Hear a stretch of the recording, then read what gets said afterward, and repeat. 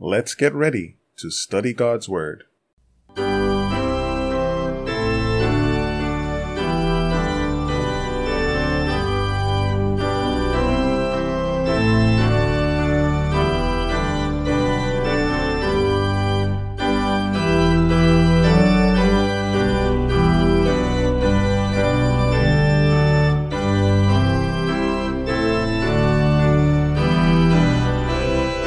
Greetings to one and all. Welcome to another episode of Rightly Divide the Word of Truth. This is Andrew S. Baker, and it's time for another devotional study. Please be sure to visit us at biblestudy.asbzone.com, where you can find links to our previous episodes and various Bible study resources. Let's have a word of prayer before we get into our study today. Dear Heavenly Father, we thank you for another day of life. We thank you for your word. We ask you, Lord, that you'll help us as we enter into it, that you'll give us wisdom and understanding, be with our hearers, and may they be blessed. We pray in Jesus' name. Amen. Today's study is entitled, Going Where God Leads. Going where God leads. Our passage for this study, our verse that we will use as the basis for this study, Acts chapter 16, verse 9. And a vision appeared to Paul in the night. There stood a man of Macedonia and prayed him, saying, Come over into Macedonia and help us. Okay. That's a famous quote. It's a well-known quote. Let's go over to Acts chapter 16. Lots of things happen in the book of Acts, and lots of things happen in chapter 16. We're going to focus on, we're going to start at verse 1. Wasn't planning to start at verse 1, but we're going to start at verse 1. We're going to look at the context for this, because we believe in context. Acts 16:1 says, Then came he to Derbe and Lystra, and behold, a certain disciple was there, named Timotheus, the son of a certain woman, which was a Jewess, and believed, but her father was a Greek, which was well reported of by the heathen that were at Lystra and Iconium. Just to be clear, Timothy was well reported of by the brethren. I know it's weird how that's done, but Paul comes to Derbe and Lystra. There's a certain disciple there named Timothy. Timothy is the son of a certain woman, that woman being a Jewess that believed, but his father's a Greek. So it was a Jew that believed who was married to a Greek. And then which was well reported of by the brethren is talking about Timothy. That's who this was spoken of from the beginning. Okay.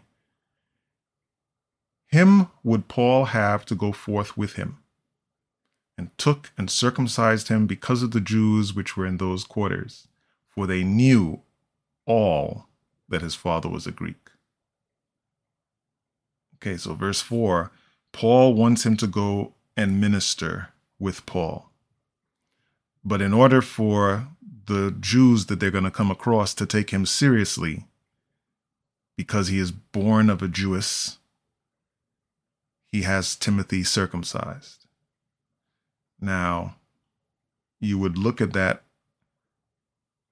or consider that as catering to a particular segment of people. But the fact of the matter is that Paul knew that if obstacles were allowed in ministry, that they wouldn't make any progress. It would be better not to take him at all. But in order to remove unnecessary prejudices, he actually did something that would take a stumbling block out of the way. It's something to consider when you're dealing with similar circumstances. Now, again, there are lots of principles involved. There are lots of specifics that you have to consider. But in this particular case, Paul removed a stumbling block that would have affected an approach to the Jews. It wouldn't have affected anything going to the Gentiles.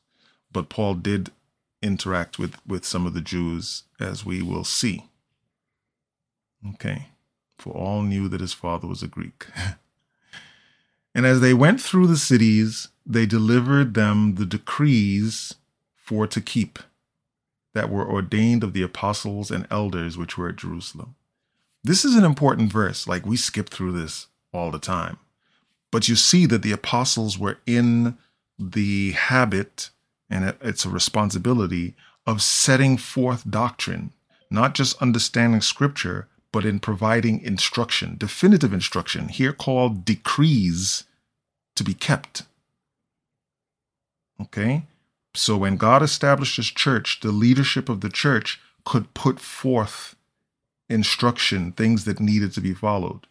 Obviously, they weren't just saying any arbitrary thing, but the point is, not only were they teaching Old Testament instruction, but they were telling people how to live. This is something that the church is responsible for doing, and not just any random person in the church either. Leadership in some sort of a unit, because it's not just the apostles, right? People say, oh, ordained of the apostles. It says apostles and elders. So those in leadership positions who have long experience in the faith have a responsibility to set forth guidelines for how the church body should operate and how members of the church should operate within that context. Okay? Verse 5. And so were the churches established in the faith and increased in number daily.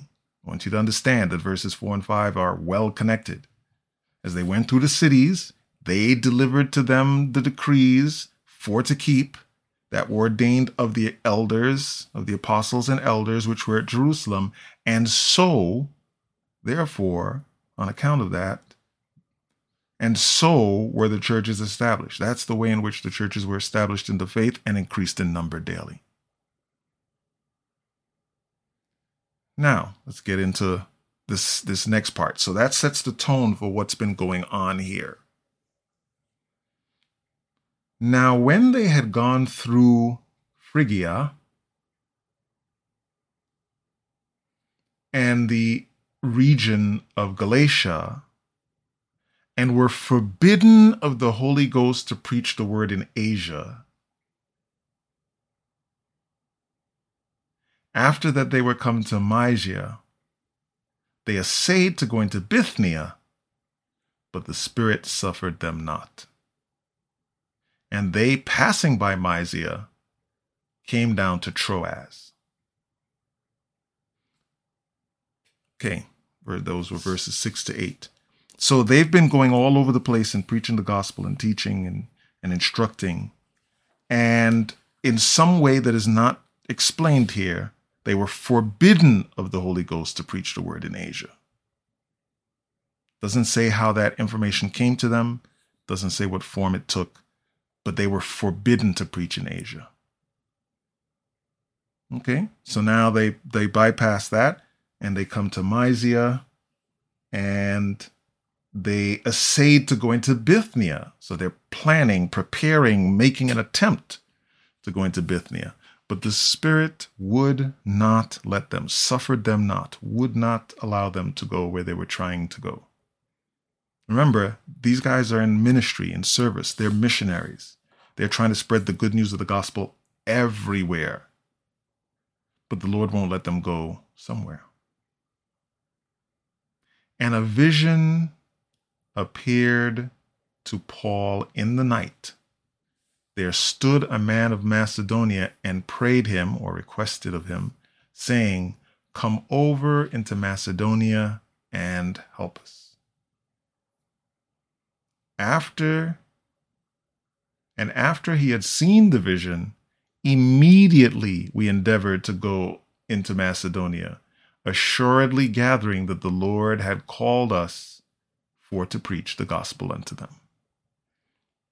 Okay, we're going to tackle a few more verses in a little bit, but this is really interesting. Here it is, these folks are doing the work of God. And yet there are places God doesn't want them to go. even more importantly, God does not tell us, does not record for us why he did not want them to go. Could have been any number of things, but it's not recorded, it's not left on record for us why. Here you are in ministry, have your plans, trying to move forward. The Lord is blocking. The Lord is blocking you. In the first case, and it's hard to say from this reading whether or not verse 6 and verse 9, well, I should say 6 and 7, it's hard to say whether those two are related in the sense that Luke positions they were forbidden of God, of the Holy Ghost, to preach the word in Asia. And then verse 7 says, we tried to come to Mysia and essayed to go into Bithynia, but the Spirit suffered them not, or us not. It's possible that those are the same event that are being recorded, right? One just at an overview level and another one deeper.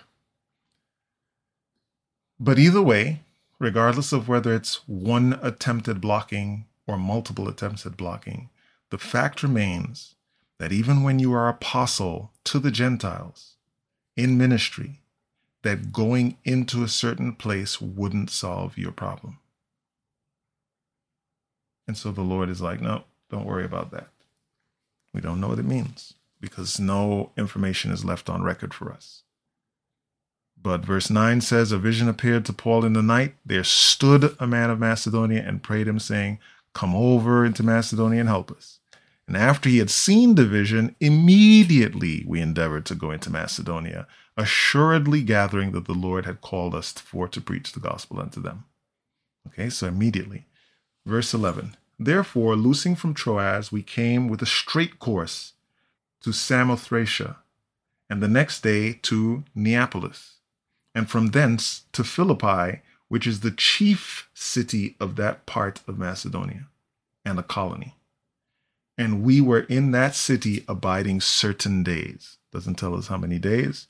They were there for a while, but it doesn't say.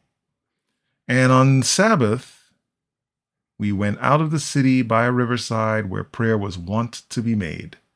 And we sat down and spake unto the women which resorted thither. And a certain woman named Lydia, seller of purple of the house of the city of Thyatira, which worship God, heard us, whose heart the Lord opened, that she attended unto the things which were spoken of Paul. And when she was baptized and her household, she besought us, saying, if ye have judged me to be faithful to the Lord, come into my house and abide there.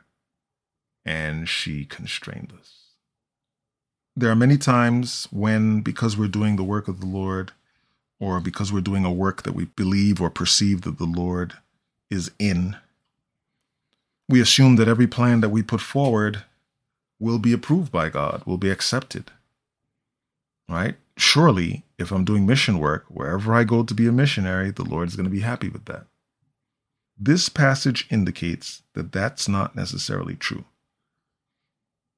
More importantly, we may never be told why.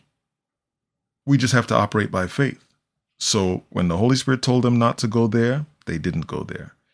When a second situation potentially arises and they try to go into a different city that was not in Asia proper, they're still blocked. The Spirit suffered them not. And then Paul gets a vision, gets a night vision, and he wakes up and glorifies God and moves forward because now they're sure that they were blocked from this other place. And the Lord said to them in a dream, sent someone rather, who is depicted in the dream as saying, come over into Macedonia and help us. And so now they're prepared to go there. The lesson for us is that we are never above requiring the direct guidance of God in all that we do, even when we're doing the Lord's work. Even when we're doing the Lord's work. Remember, God has plans for us. And remember that we're part of a great controversy. God knows why he wants us to do a certain thing. I know for a fact, especially on the True Wisdom podcast, I know for a fact that there are times where I'm prepared to do a particular podcast and something happens and I'm like, okay, Lord, which one should I do? Which topic? And the Lord will and has pointed out to me what topic to pursue. And it's not until near the end of it that something gets said that you realize, it was essential that I do this topic. We have to be willing to be led by God in these areas.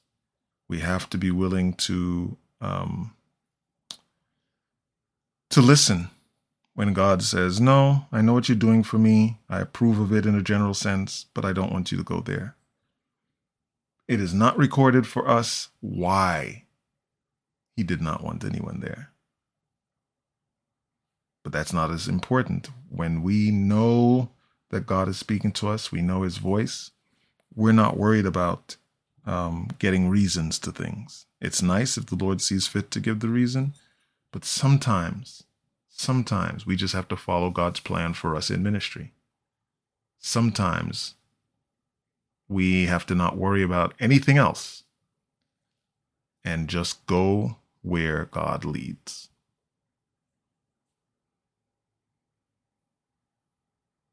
And a vision appeared to Paul in the night. There stood a man of Macedonia and prayed him, saying, come over into Macedonia and help us. Paul received the call, moved with haste when he identified where he was supposed to go, and ultimately was prepared to do the work that he thought he was going to be able to do successfully somewhere else, to do it where God wanted that work to be done. And it's not to say that when you go and do what God wants, that everything will work out fine. Because remember, in going over to Macedonia, Philippi in particular, Paul and Silas ended up in prison in the middle of the night. So just because we do what God desires, what he wants, what he's telling us to do, it doesn't mean that our path will be devoid of all trouble and persecution. Okay? So not for us to really worry about. We should always seek to be in tune with the Lord's will, especially when we're doing ministry, so that we can do it the way that God wants it to be done. Okay? We have to go where he leads. If he wants, he'll give us the answer. We don't know that he didn't give Paul the answer eventually. It's just that it's not recorded for our benefit. Okay? And we don't want to get in the habit of speculating on the parts that are missing. But that's what we can understand. That Paul at this point doesn't know, or at least we don't know that he knows. But we have to be prepared no matter where we are. There's somebody who needs the gospel. And we have to be ready at any time. And it may not be in a place where you expect. Right? May not be in a place where you expect. This will happen more and more as we come to the end of time. So we need to be on guard for it. Okay? I pray that we will be alert and attentive and seek God's direction before we make moves in ministry. Let's close with a word of prayer. Dear Heavenly Father, we thank you for your mercy and goodness and love. We thank you for providing these instructions to us. Help us that we will move in accordance with your will. Help us that we'll be attentive. When you say, no, don't go this way, that we will listen. And when you say, let's move forward, that we will also, again, listen. Please bless us, keep us, give us the strength that we need. Help us, Lord, that we will abide in your will. Help us that you will teach us what we need to know and say and live in accordance with your will. In Jesus' name, amen. Thanks again for listening to this podcast. You can reach us via email at biblequestions@asbzone.com. We look forward to hearing from you, whether you have questions, comments, suggestions, or concerns. We also recommend that you check out the True Wisdom podcast, where Robert and I discuss Bible stories and other Bible topics together. Both of these podcasts can be found on over a dozen platforms, including Google Podcasts, Apple Podcasts, Spotify, and more. Please remember our ministries in your prayers. Until we meet again next time, may God richly bless you as you prayerfully study and share His holy word.